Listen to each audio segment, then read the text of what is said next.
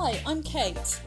And I'm Mandy, and this is Love Sober, the podcast for the sober and sober curious.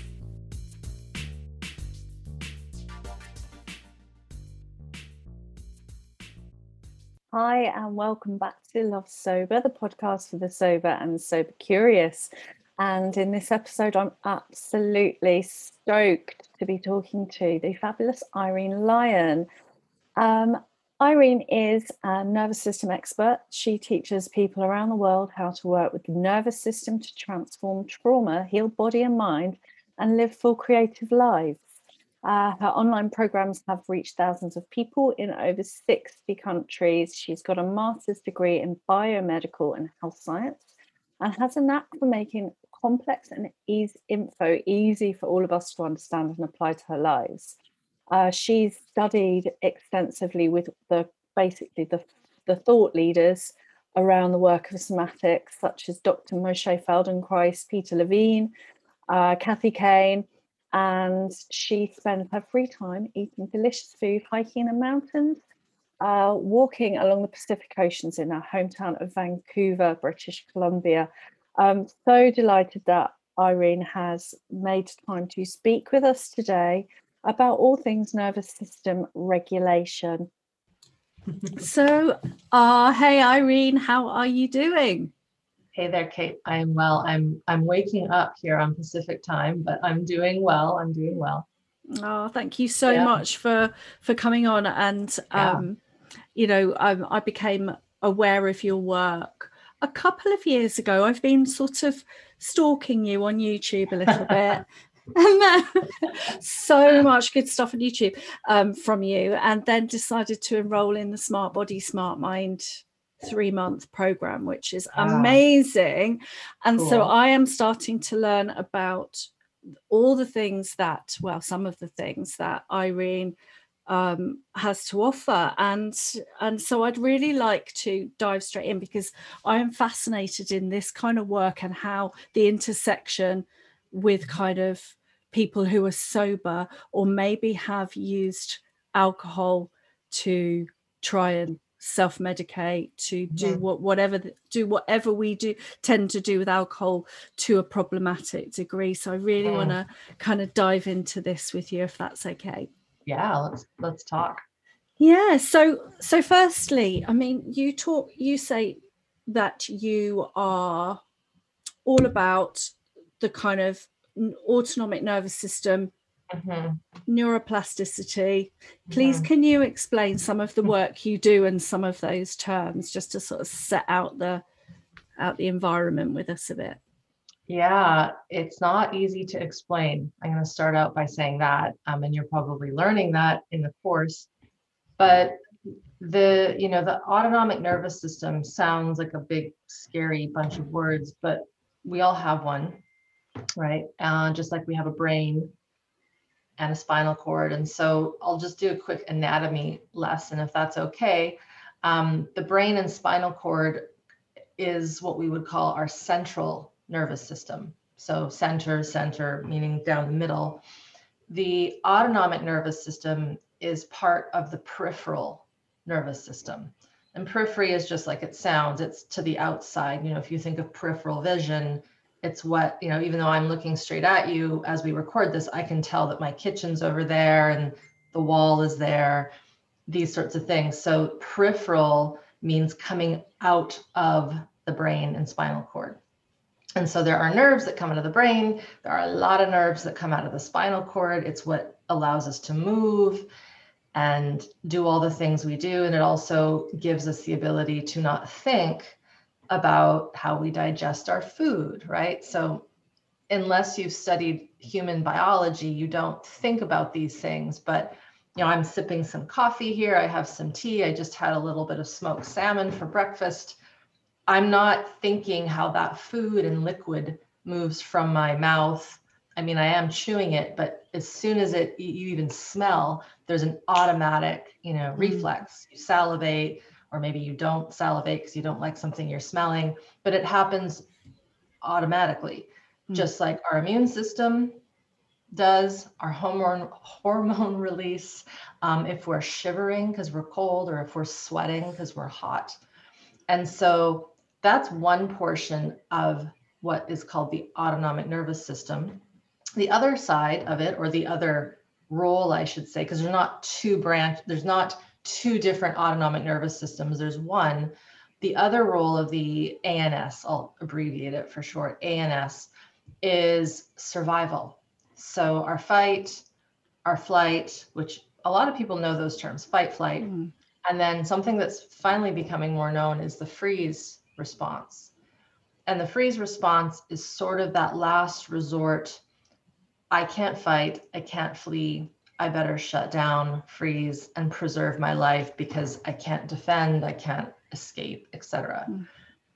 And so the autonomic nervous system has these two responsibilities in the human system, and animals as well, right? Other mammals, other animals have this autonomic need. And so how my work blends this thing in, because it's kind of elusive. It's not like I was raised in my 20s to do fitness training. So I was a trainer in a gym and rehab and exercise and all that. Like, you can see the muscles when you're working out. You know, there's a very tangible thing that you can see is changing. You even might see your posture change. But with this, it's a little more invisible, or I should say it's very invisible.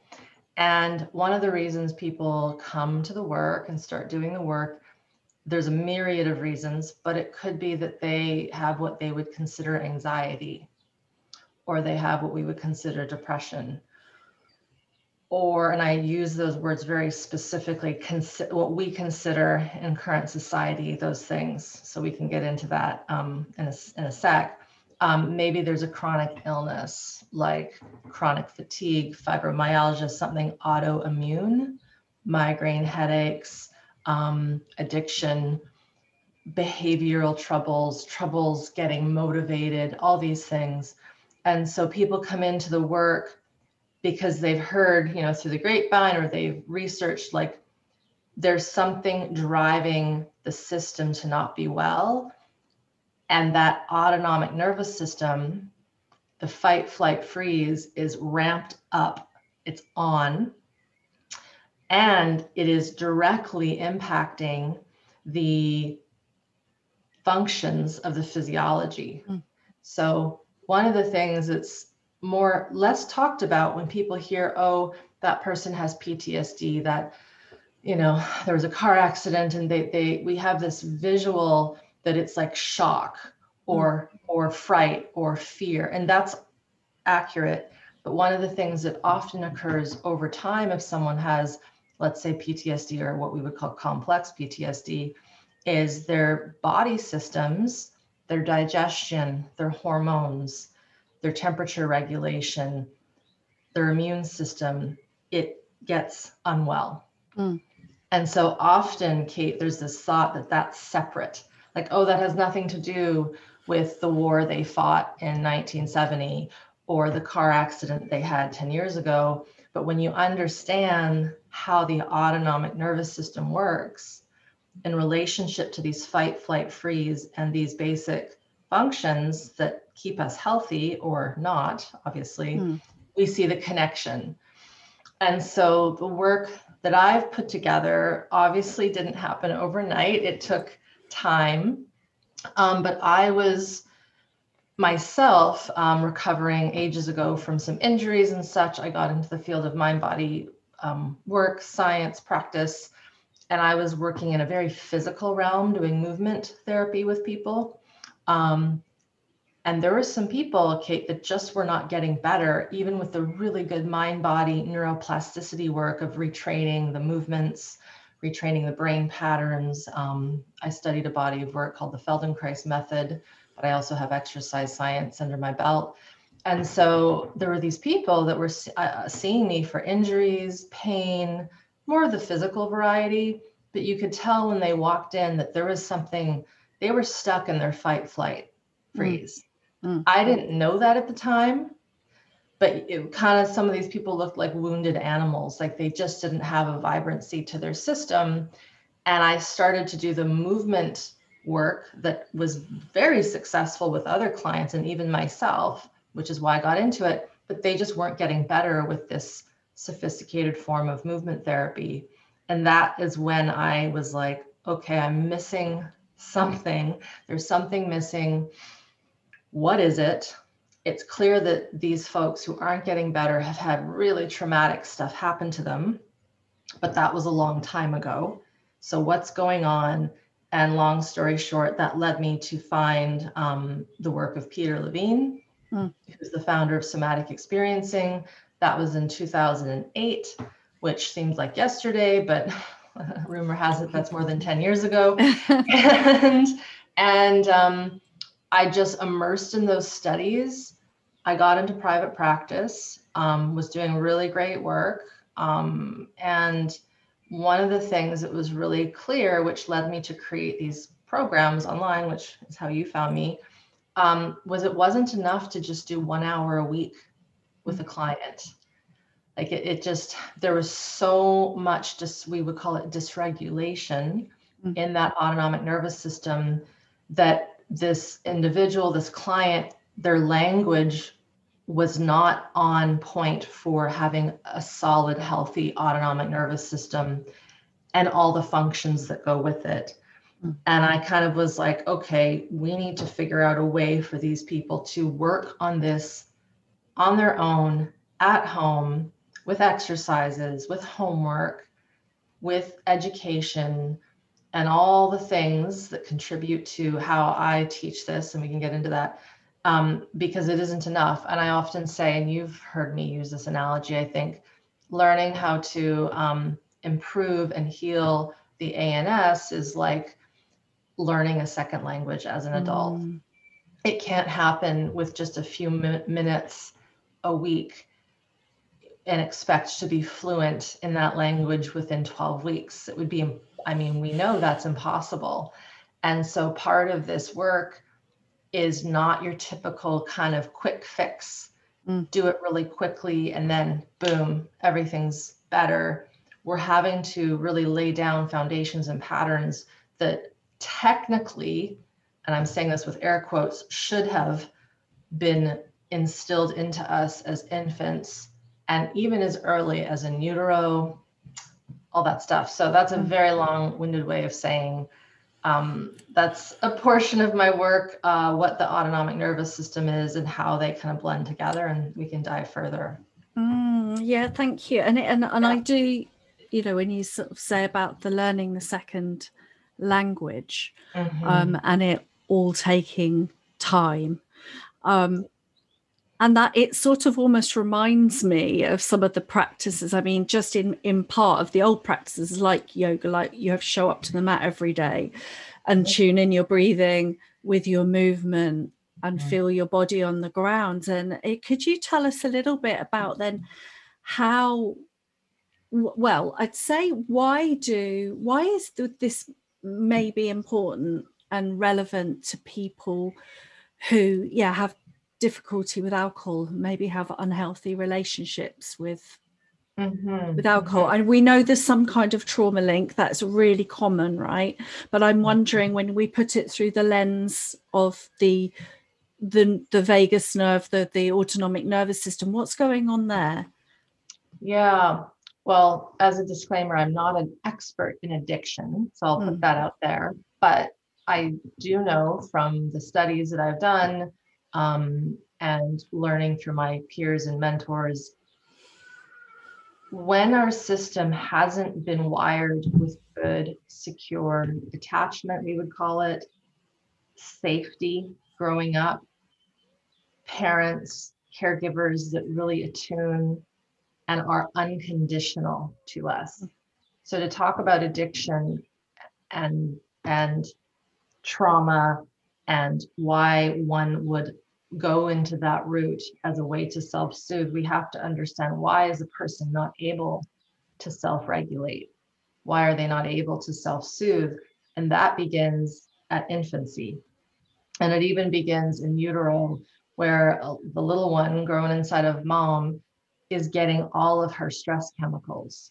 So if we think about, again, that autonomic nervous system, and healthy stress is fine, the little things that happen. But if she is working 3 jobs, if she's in a relationship that doesn't have to be abusive, but there isn't a connection, if she's living in a country that's torn, at sort of the political level, a war-torn country, and we know this through the studies that have been done post-Holocaust and post 9/11, that kiddos that were in utero and born into that area have higher stress responses later in life. And actually, Gabor Mate is a wonderful resource for this. There's a connection between addiction, but also chronic illness, PTSD, when there's been these early imprints of high stress. And so when we come out, and I got to set the context a bit more, and you mentioned the vagus nerve, when we come out of mom, our ability to self-regulate has not been fully polished. It's not wired. And we learn how to self-regulate, usually through her. It can be, it doesn't have to be a woman, but usually, babies want their mothers. It can be a father, it can be a nanny, grandparent, but that little one needs a more mature human to teach them the rules, the laws, the workings of self-regulating their system, right? Babies cry because they can't go and take something out of the refrigerator. They don't know how to clothe themselves. If they, need to express their urine and all of that, they need help cleaning themselves up. So they're highly dependent on us as the adult, and they need an adult that is, we would say, regulated, able to calm down, able to meet them when they're crying and be the calm, connected person that says they're there, holds them with gentleness, maybe rocks them, but also attunes to the different cries. That's a cry of hunger. That's a cry of gas. That's a cry of fear. That's a cry. It's essentially getting your needs met. Exactly. Yeah. So if that happens, I'll give 2 scenarios. If that happens with fairly good security and consistency, that's the key. The portion of the nervous system, it's part of the parasympathetic, and I know you've learned this, but I'll name some big words. The portion of the nervous system, it's called the parasympathetic, and it's called the ventral vagal aspect of the parasympathetic, which is the vagus nerve. When the security is there and the connection is consistent, that nerve gets built up properly. We would say it gets myelinated. That nerve directly innervates and connects to the heart. It connects to the pacemaker of the heart called the SA node. And so it teaches that little one how to bring their heart rate down, how to slowly calm down. It also teaches that little one how to seek connection and want connection, but also know danger in an accurate way. But then the scenario that we know of all too well in our current society is that doesn't happen. Mama has baby, mama doesn't know how to even calm her own system. And what happens, because we're working at the level of this nervous system, is her lack of regulation is transferred through this vagus nerve interaction to baby. And so baby does not learn how to self-regulate. They don't learn how to bring the system down. So they can live in one of 2 states. One is very hyper aroused, very agitated, not being able to settle. The other is collapsed. And that's where, if baby is left long enough and not attended to, it can go into a shutdown and collapse physiology because no one's coming. Like I'm crying, I'm hungry, I'm tired, I'm scared, I'm wailing, no one's showing up. They reach a threshold to the point where they can't handle it and their system switches off. Yeah. So if we think about substances, for example, like alcohol, it is by definition, really, it's a sedative. It calms the system down, right? It slows things down. It's providing that self-soothing when someone cannot attain that on their own. And this is sort of hallmark, again, through the work of Gabor Mate that I've learned and read and studied, that most addiction, he will say, is a lack of connection. I would say that's part of it, but it's also a lack of the ability to self-regulate, because we as humans don't need to have another human to self-regulate. When we're solid in our nervous system and we have regulation, we can self-regulate without another human. So we can connect to ourselves, we can connect to a favorite pastime, to music, right? To nature, to a book. But if that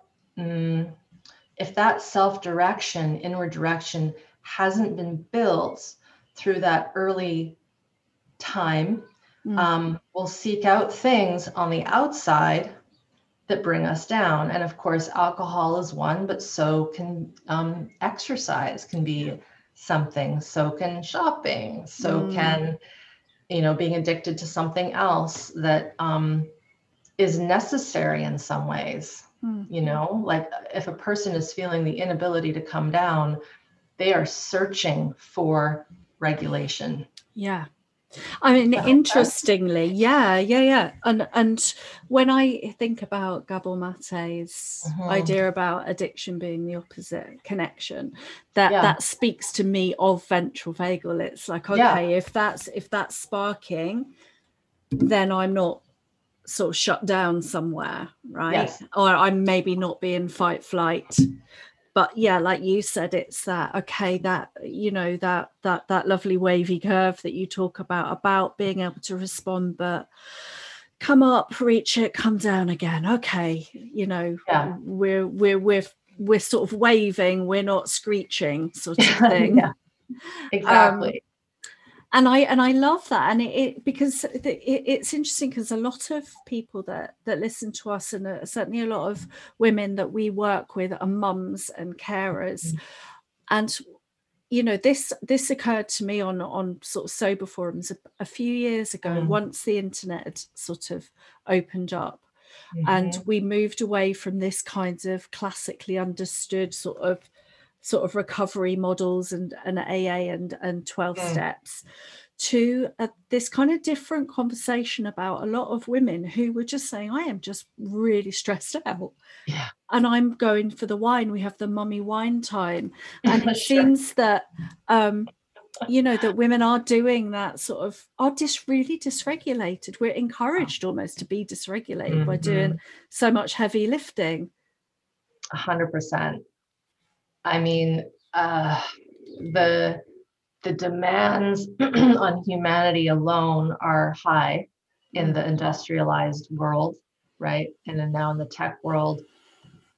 And we're so far away from that tribal, communal, 12 people living in a yurt hut on the plains where you're in open air and you have your baby and there's someone there to help you.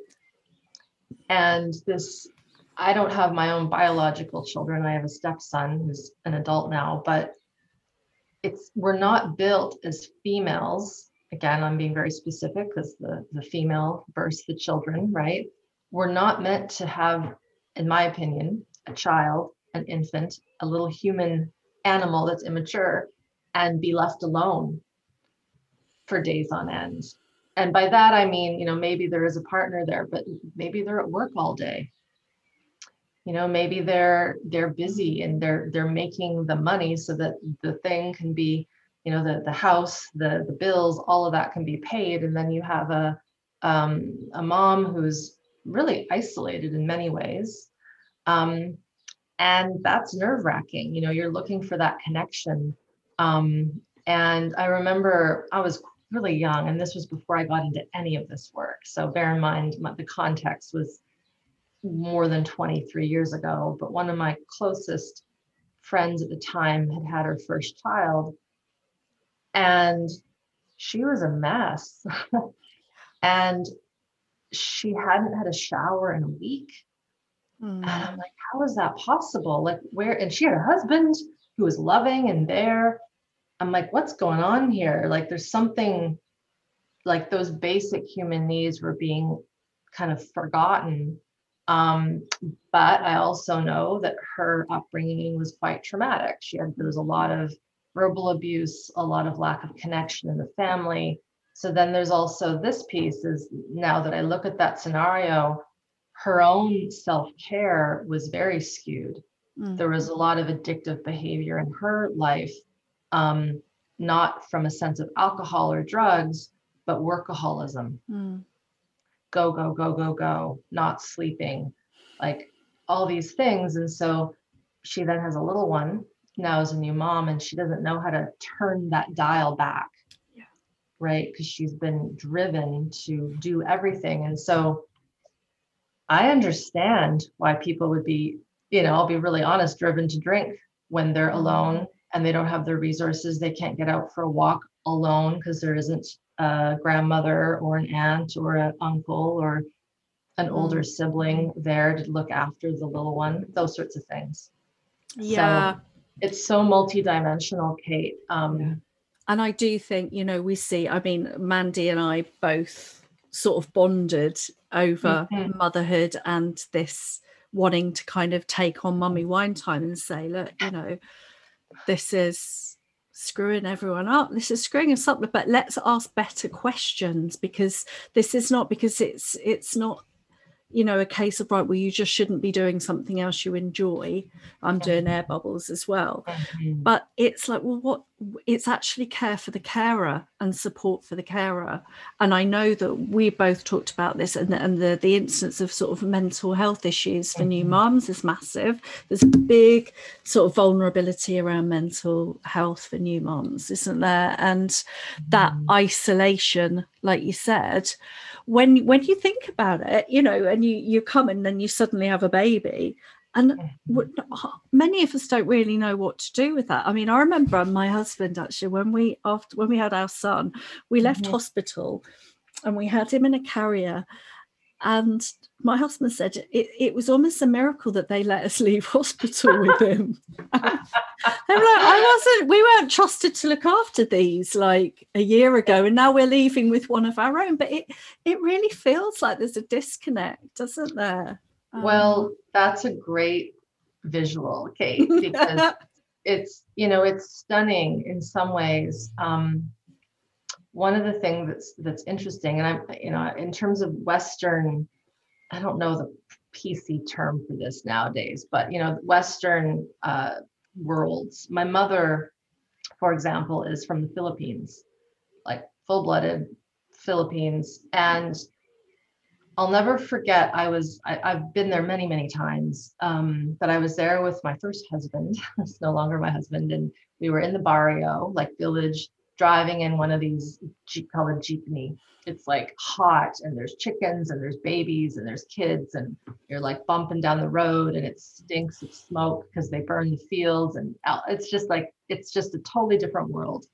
And there was an infant and a mother, if I believe. And my husband at the time said to my mom, I haven't seen any babies crying. And she just kind of sat there with this like, yep. And it's accurate. You would rarely see a child, an infant crying in the barrio, not because they don't have that built into them, but their needs are being met continually. They're latched on, being carried all the time. And there's a communal sense, and there's a connection that is very different than, say, in, here I am in Canada, in Vancouver, in a city where things are very proper, and that rhythm and flow in the human system isn't there. And one of the things that is most important when we're just looking after humans in general, it doesn't have to be children, is having the ability to feel our own bodies. And so if we're not connected to our own somatic system and its needs as an adult, it is very difficult to attune to and know what a little one needs. And it's actually innate in us to know those things, but we've been bleached. I tend to like that word, we've been bleached, we've been wiped of that internal intuitive listening. And that is the part that, how do we rectify that?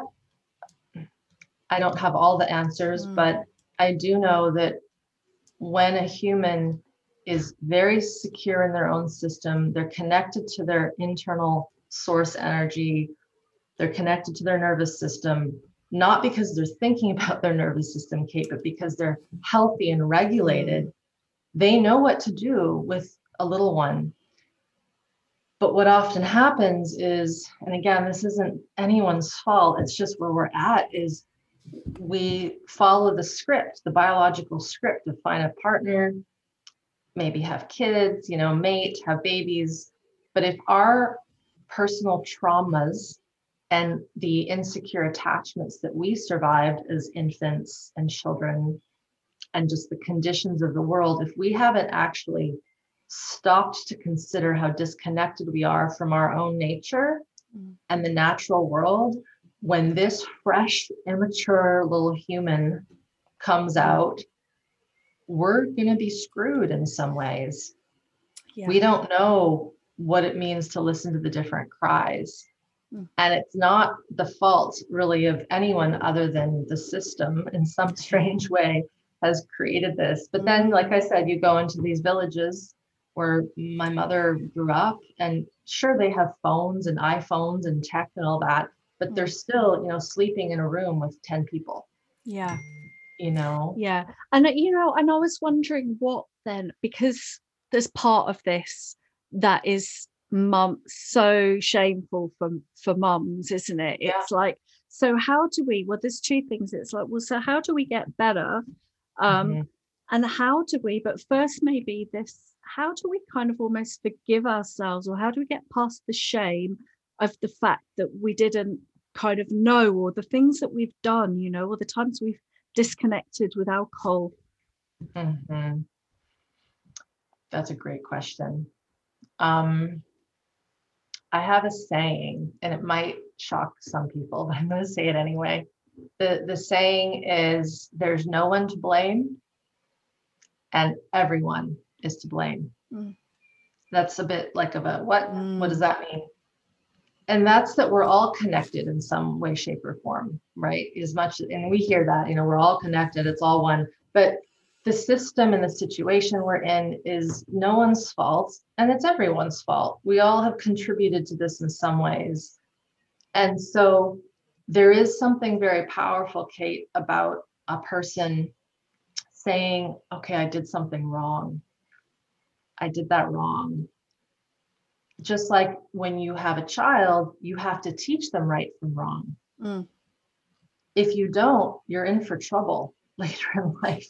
You have to, it's true. There needs to be balance. And I'm saying that in a healthy way, right?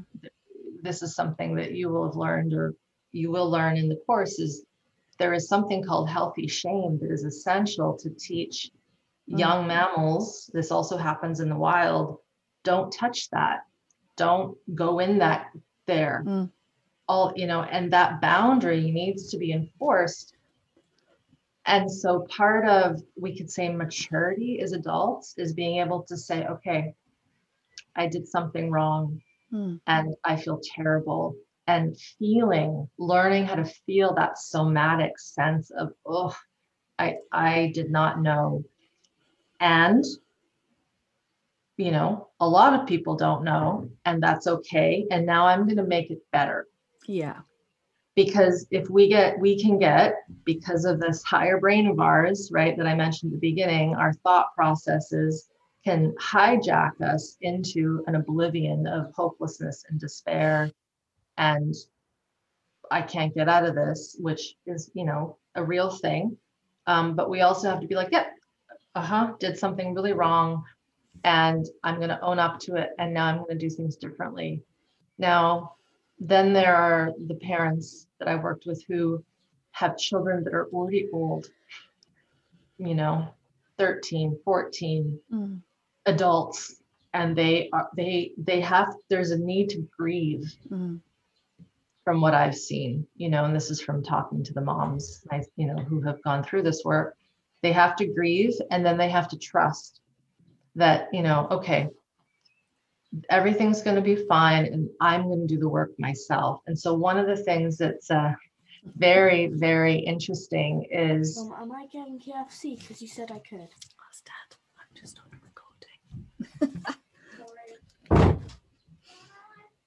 One of the things that's so important for parents to understand is that their regulation directly impacts their children. And it doesn't mean that they're telling their children what they're doing. It has nothing to do with that. It's do the work yourself, work on your own stuff, maybe the wounds from your childhood, because let's face it, most of us have them in some shape, some way, shape, or form. And you will be surprised at how clever our nervous systems are at talking, and I say that again with air quotes, to our offspring, to the people around us, even to our pets, even our plants. Like people in my programs have said that their house plants get healthier as amazing. They start. I mean, I've got this beautiful plant behind me. I don't think your people can see this, but like they improve when you become regulated. And it's not some magical airy-fairy thing. It's just that you as a human biological creature are more regulated. Therefore, you're going to attune to the living things around you in a different way, and they will respond in turn. That's that co-regulation piece, isn't it? When we're hanging out together and we're walking alongside each other and we're breathing and we're just doing the do. We're unified, right? And so the more, to go back to the parent, the mom that feels like, oh my God, what have I done? Okay, you have to acknowledge there needs to be that acknowledgement of, okay, that something isn't right, didn't do something right, okay, mess that up, owning up to that, and then, okay, what can I do to help and heal and learn and become more regulated in my system? Because it will shift to the children, and it'll even shift to the children who are adults. It's quite fascinating, how that works. Yeah, I love that. And I think, talking about, I love a lot of the co-regulation that we talk as well about. A lot of people that we talk to are sort of identify as highly sensitive, don't really like socializing, probably used alcohol to cope with the fact that they could only cope with about 20 minutes of socializing and then wanted to go. So there's that side of it. And I've completely forgotten what my train of thought was. Well, I'll speak to the sensitive piece that you just mentioned, and maybe your mind will remember again. What I've seen in my peers and my teachers and mentors, the term, we often call it highly sensitive person, right? Being sensitive is very important, right? It lets us know of danger, toxins in our environment. We need sensitivity. But when the sensitivity is dysregulated, that's when it's unbearable to be in a social situation, to hear loud noises, bright lights, etc. That is typically from what I've seen, again, early trauma, early developmental trauma, not having that secure, solid regulation in your environment. A very classic thing of those who are very, very sensitive and empathic, even crazily psychic, for example, is they are brought up in a home where it's unpredictable. Yeah. They don't know if one day mom or dad is going to be happy, or the next day they're going to scream and hit us. They don't know what is going to happen. And so what occurs is the little one starts to shift themselves to basically be a chameleon for whatever circumstance is happening. So they're changing all the time, and they're also being highly sensitized and tuned to energy. And while we need that, it can become sort of swung to the spectrum of being harmful because we are feeling everything. And often that starts young, to preserve and protect our own sanity as, really young as an infant. No one's coming, I have to shut down, or I have to be very alert to what's happening so that I can then maybe shut down. And so if we consider that, and I mention this because a lot of times people will say, oh, well, I wasn't beaten, there was no abuse, we had plenty of food, which is common and usually the way it is. Most children aren't put through that kind of pain and torture.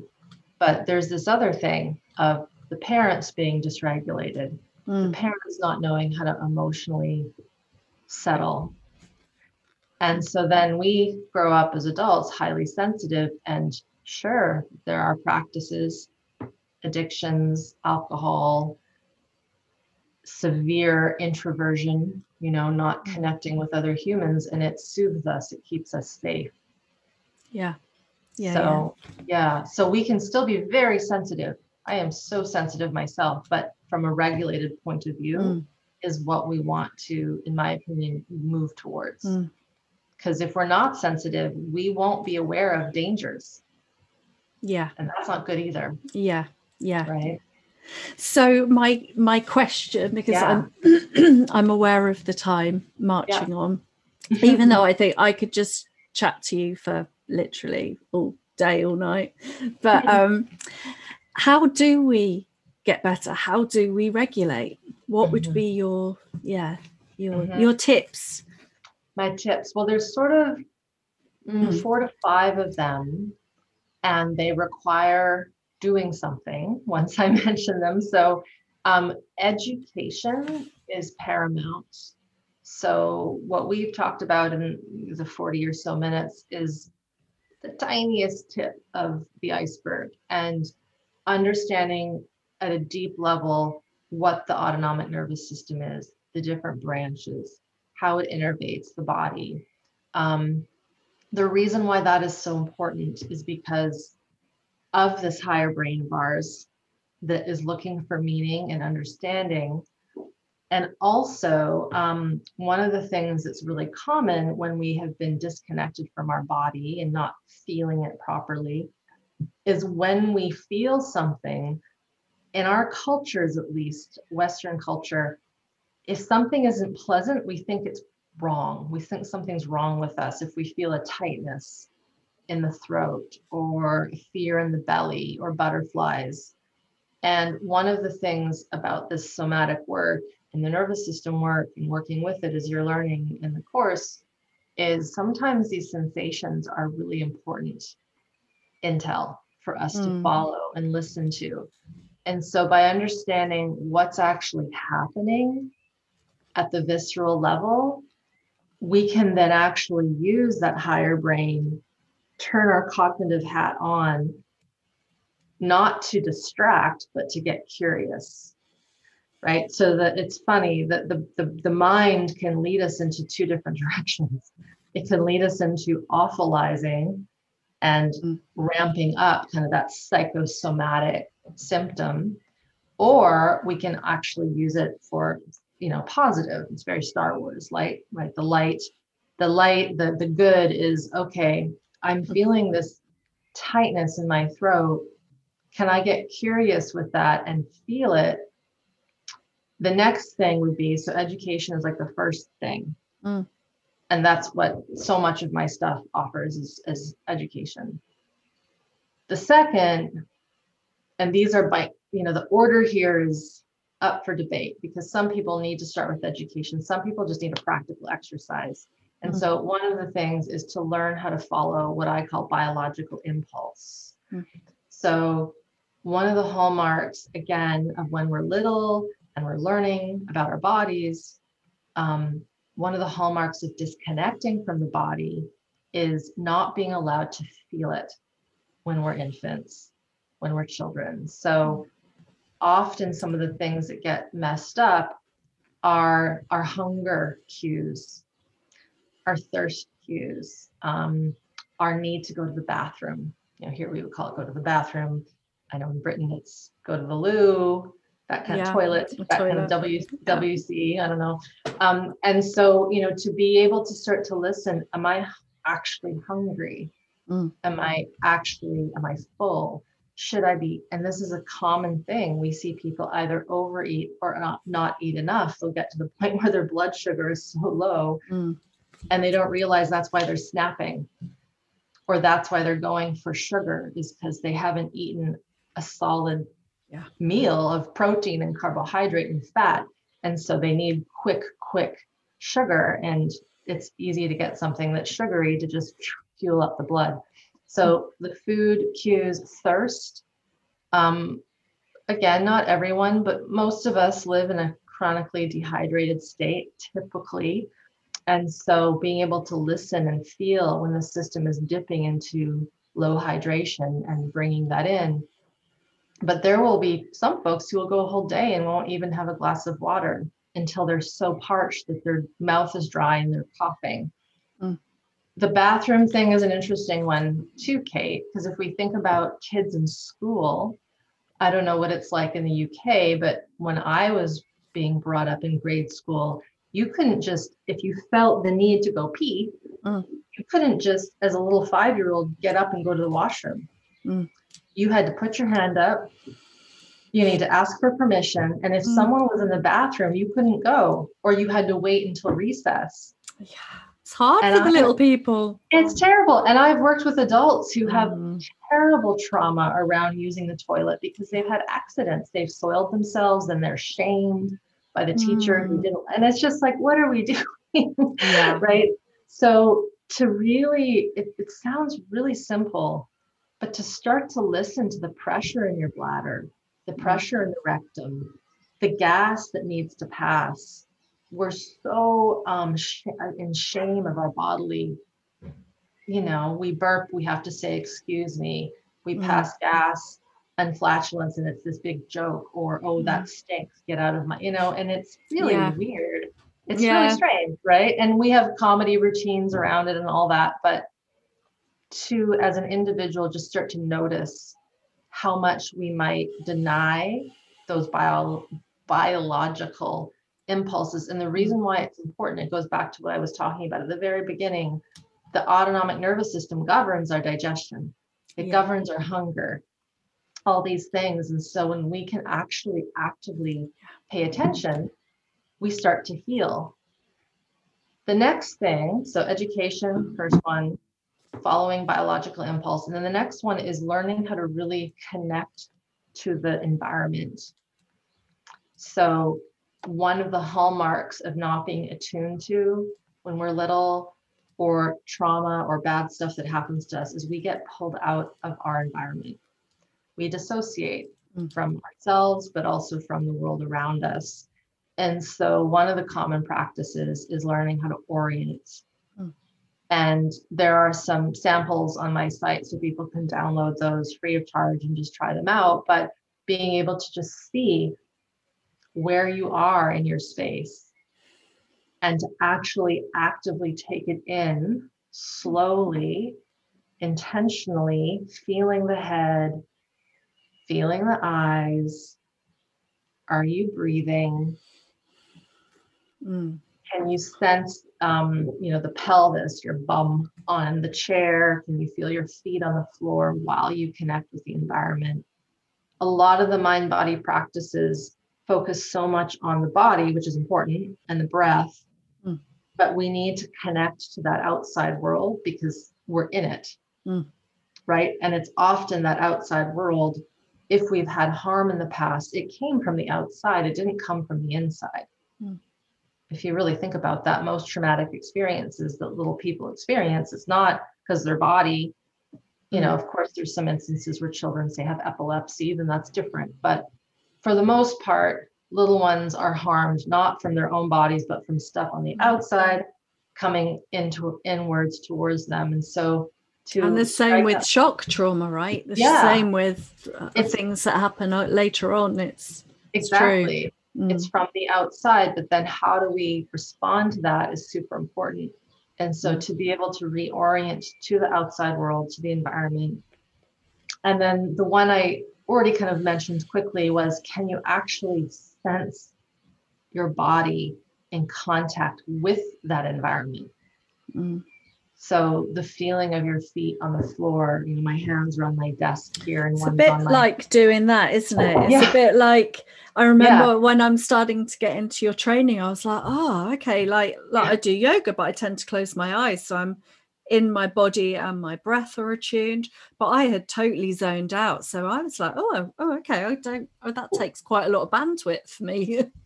It does. And it is our birthright, right? If we are out in the plains or wild animals, like they are so connected to their body, the ground, the texture, the wind, the snaps of twigs, that there's a cliff that they might fall off. There is a multidimensional awareness in a healthy system. And again, it's not to be ashamed of not having that skill, but it's to bring it back, right? And it can be frustrating when you first start this, like, what? You want me to notice my breath? You want me to feel my bum on the chair? You want me to orient around, and you also want me to feel the sensations of my body? And often it's like, that's impossible. It's like, well, actually it's not. And we've been so trained to not have that multidimensional awareness. Right. And so, this is where, again, like you said, we could talk for 5 more hours, but the little things in life that we kind of move through, the little pains, the little stressors, every time we deny feeling our stress response when we've had something stressful happen or a scary thing happen or an emotion that we're feeling, and we suck it in and we don't express it, that stores up in our system and it shuts us down, right? You would have learned at the beginning of our course the swimming pool and beach ball analogy, which is on one of my resources on my site, the Healing Trauma series. A lot of us have a capacity that's quite minimal to feel, not because we don't have the potential, but our system is filled up with so much stored emotions, stored memories. And so that would be the other thing, is for people listening to start to really honor that tear that wants to come out, that laugh, that anger, that grief, and then to connect to the ground, to connect to the environment, and just know that the body wants this stuff to move out. One of the hallmarks of depression is stored anger and aggression, right? And so we have a whole culture that's stored healthy aggression for centuries, and storing that inside is like trying to stop a dam of water from moving. It's a lot of energy to store in the system. And I love what you said. You just reminded me then about resources as well. And you start off like there's a sequence to it. So to make sure that we have those things to go to feel safe and to soothe, so that we don't get overwhelmed. Exactly. And that, this is where the wine can be a resource, right? It's an easy one. But if we know that there's an addictive tendency in our system, then how can we find a resource that is less harmful and more helpful? So, this is where a person has to do an inventory. Is it nature? Is it a funny movie? Is it a book? Is it cooking food? Can it be a warm cup of tea that has a good scent to it? Is it calling a friend? Is it X, Y? Is it a bath? And again, everyone has to figure out what their resources can be that are helpful. And are more so something that can be done at any time of any day. Right. And I love that. I think that a lot of people could relate to that. I know that I certainly did, as in when I had stopped drinking, and I was a social drinker, and then a mummy wine drinker, but it had definitely become that that number one, again, in air bubbles, resource, unhelpful resource. And so I see that in myself and a lot of women.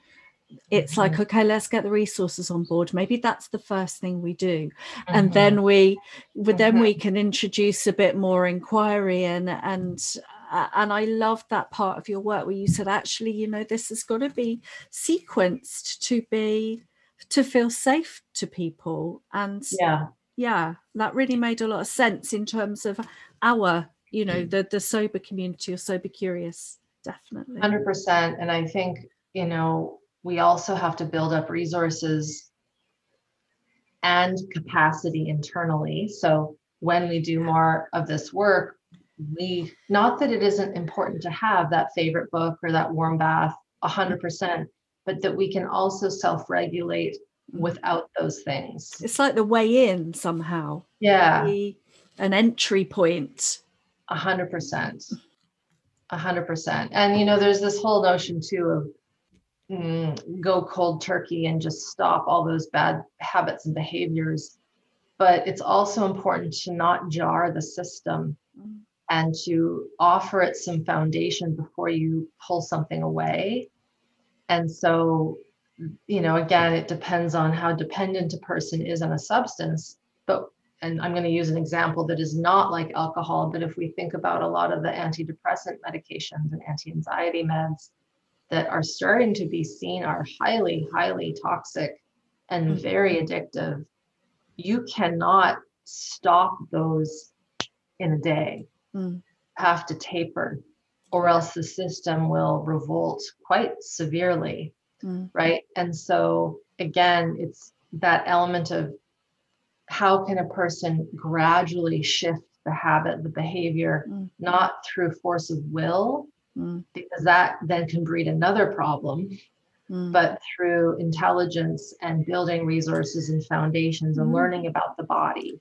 And connection. Connection, support, it's all of that stuff, isn't it, that you're talking about? All the pieces, does the person need to exercise a little bit more? Are they getting enough hydration? Are they getting enough positive food sources?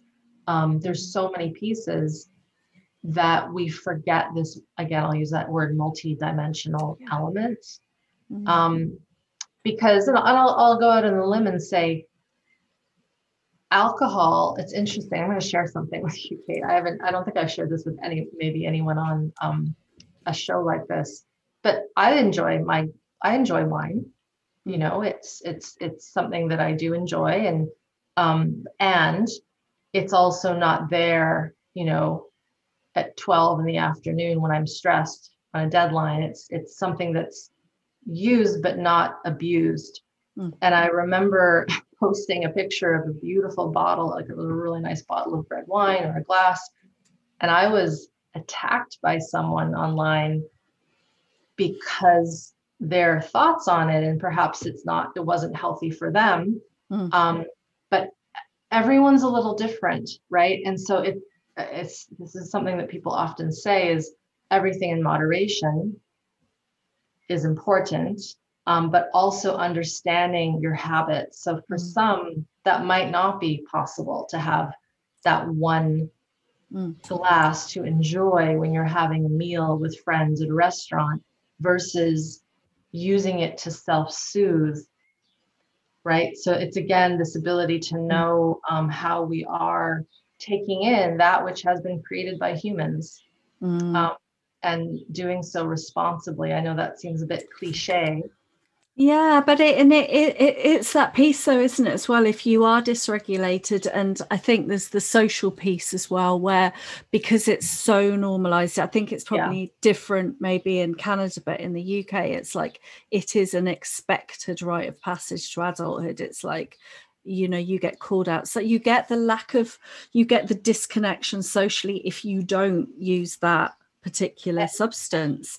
There's that piece, that is so problematic if you have if your drinking is problematic, it can be such a lonely place, because you're like, oh my God, I'm never going to have fun again. I'm never going to enjoy myself. I'm never going to connect. I'm never going to get to my ventral vagal state without this thing, sort of thing.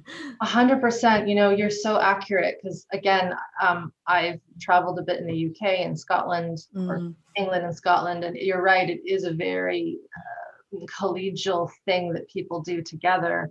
I also lived in Australia. It was also yeah, say no more. That was intense, you know. That was a big one. But if I go back to my mother's home world, like in the Filipino village, there was beer, but maybe some people had it, some people didn't. It wasn't a big deal. Yeah. You know, you might have it with your chicken. And then that was it. You know, you didn't go out and get more. There were no bars that people went to. Yeah. It was really interesting, that cultural difference. And then here in Canada, it depends really where you are. Yeah. Because people have other addictions that also help them self-soothe. Sport is a big one, where I'm being addicted to sport, outdoor sport, that kind of thing. And that is seen as very healthy because you're using your body. But it's, I worked in that industry. It was destructive. It was so destructive to people's bodies. Yeah. And you've got, I'd say our big ones are alcohol, especially, you know, in terms of what we're talking about as well. It's a particular pain point for me, having gone through it myself, where we're not supported, and then we're encouraged to take a substance which disconnects us even more. And that's the peer pressure thing, right? It's just big. And then workaholism as well. I think that you know, work addiction, they'd be the biggest ones in the UK, I'd say, at the moment. And to funnel that back to the nervous system, you know, when we are solid in our regulation and we're really mature in our nervous system and in our emotions and who we are, we would call it being very sovereign. I love that, sovereign self. We won't be bullied into anything. Yeah. And we just know. We know. And there's sort of what occurs, Kate, is that I call it the high school mentality.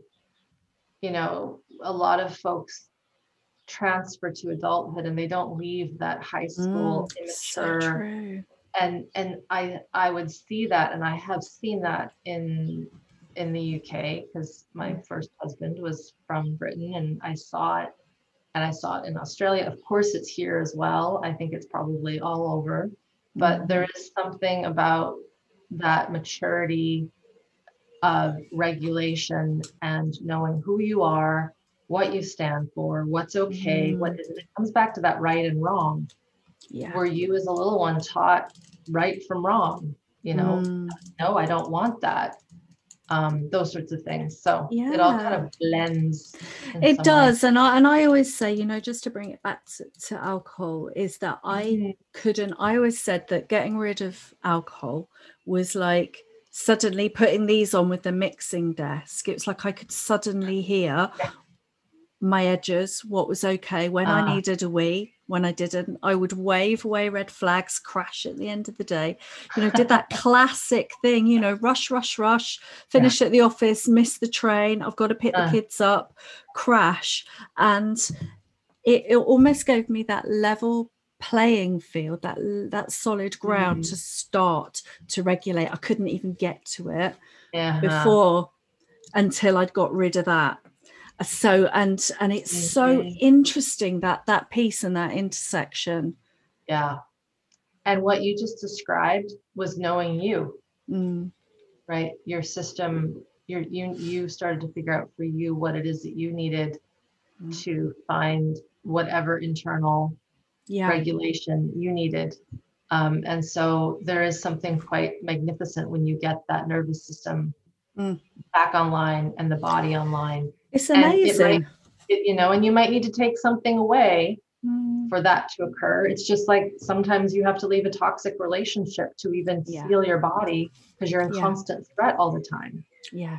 But when you're in it, you don't even know you're in it. It's like that metaphor of the frog in the warm pot of water that slowly gets heated up and it doesn't realize it, versus you put it in a boiling and it jumps out. When something's been kind of a certain way for so long, we adapt, we become malleable to that circumstance. And sometimes it takes a big shift in our environment or in our physical state to go, whoa, this is not good. So, yeah. So thank you so much. It's fantastic. Do you know, I just need to just say, because I have a feeling when I say this to people, they think I'm crazy. Okay, that's cool. Crazy. But I think that you'll get this, right? See, I think that the Islamic call to prayer 5 times a day is a thing of genius. I agree. What a thing! Like, if I was queen for a day, I would make that like everyone had to do it. I wasn't expecting you to say that, but no, I remember thinking that when I was in Turkey in like 1997, traveling for the first time in Europe with my then boyfriend. We were in that country for almost 4 weeks. We loved it so much. And it was just so wild coming from a more Catholic-based upbringing where you just went to church once a week for an hour, and I kind of hated it. You know, I didn't know why I was there.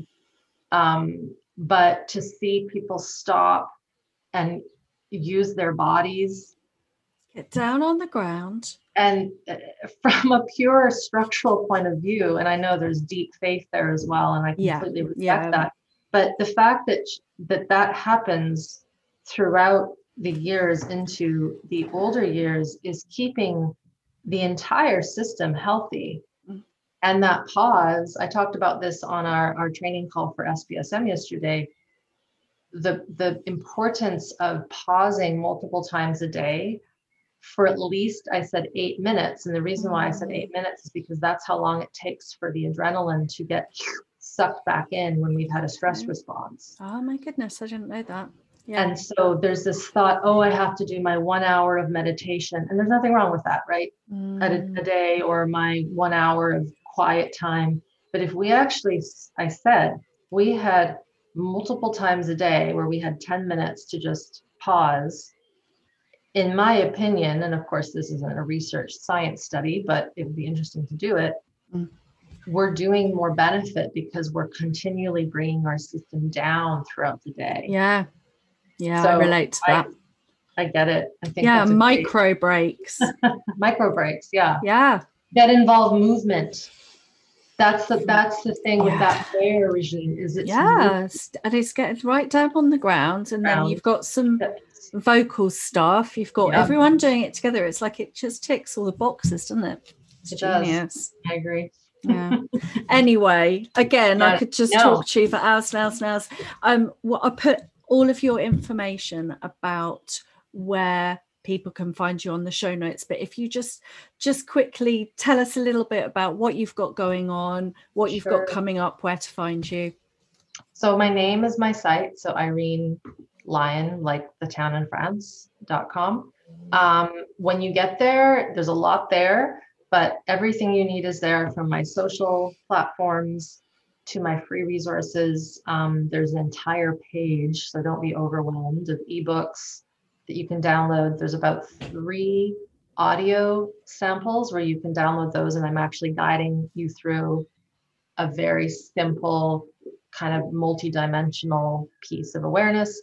And then the 3-part healing trauma video series I really recommend. And then depending on when someone hears this, every year we run Smart Body, Smart Mind, which is what you're in right now. We open enrollment typically in March of the year. So of course, now it's May 2021. So we'll open up enrollment in March 2022, but a person can start learning through one of my self-study courses which is called the 21-Day Nervous System Tune-Up. And that's a 21-day course, brings you through the depth of education, some practices, prompts, that kind of thing. Yeah. And then YouTube. I got hundreds of videos on YouTube.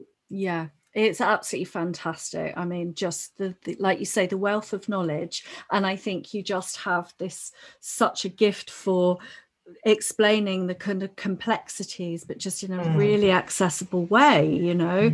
And it's kind of need to know. It's need to know for the 21st century, right? We got to get this on board now. Yeah, you said it first.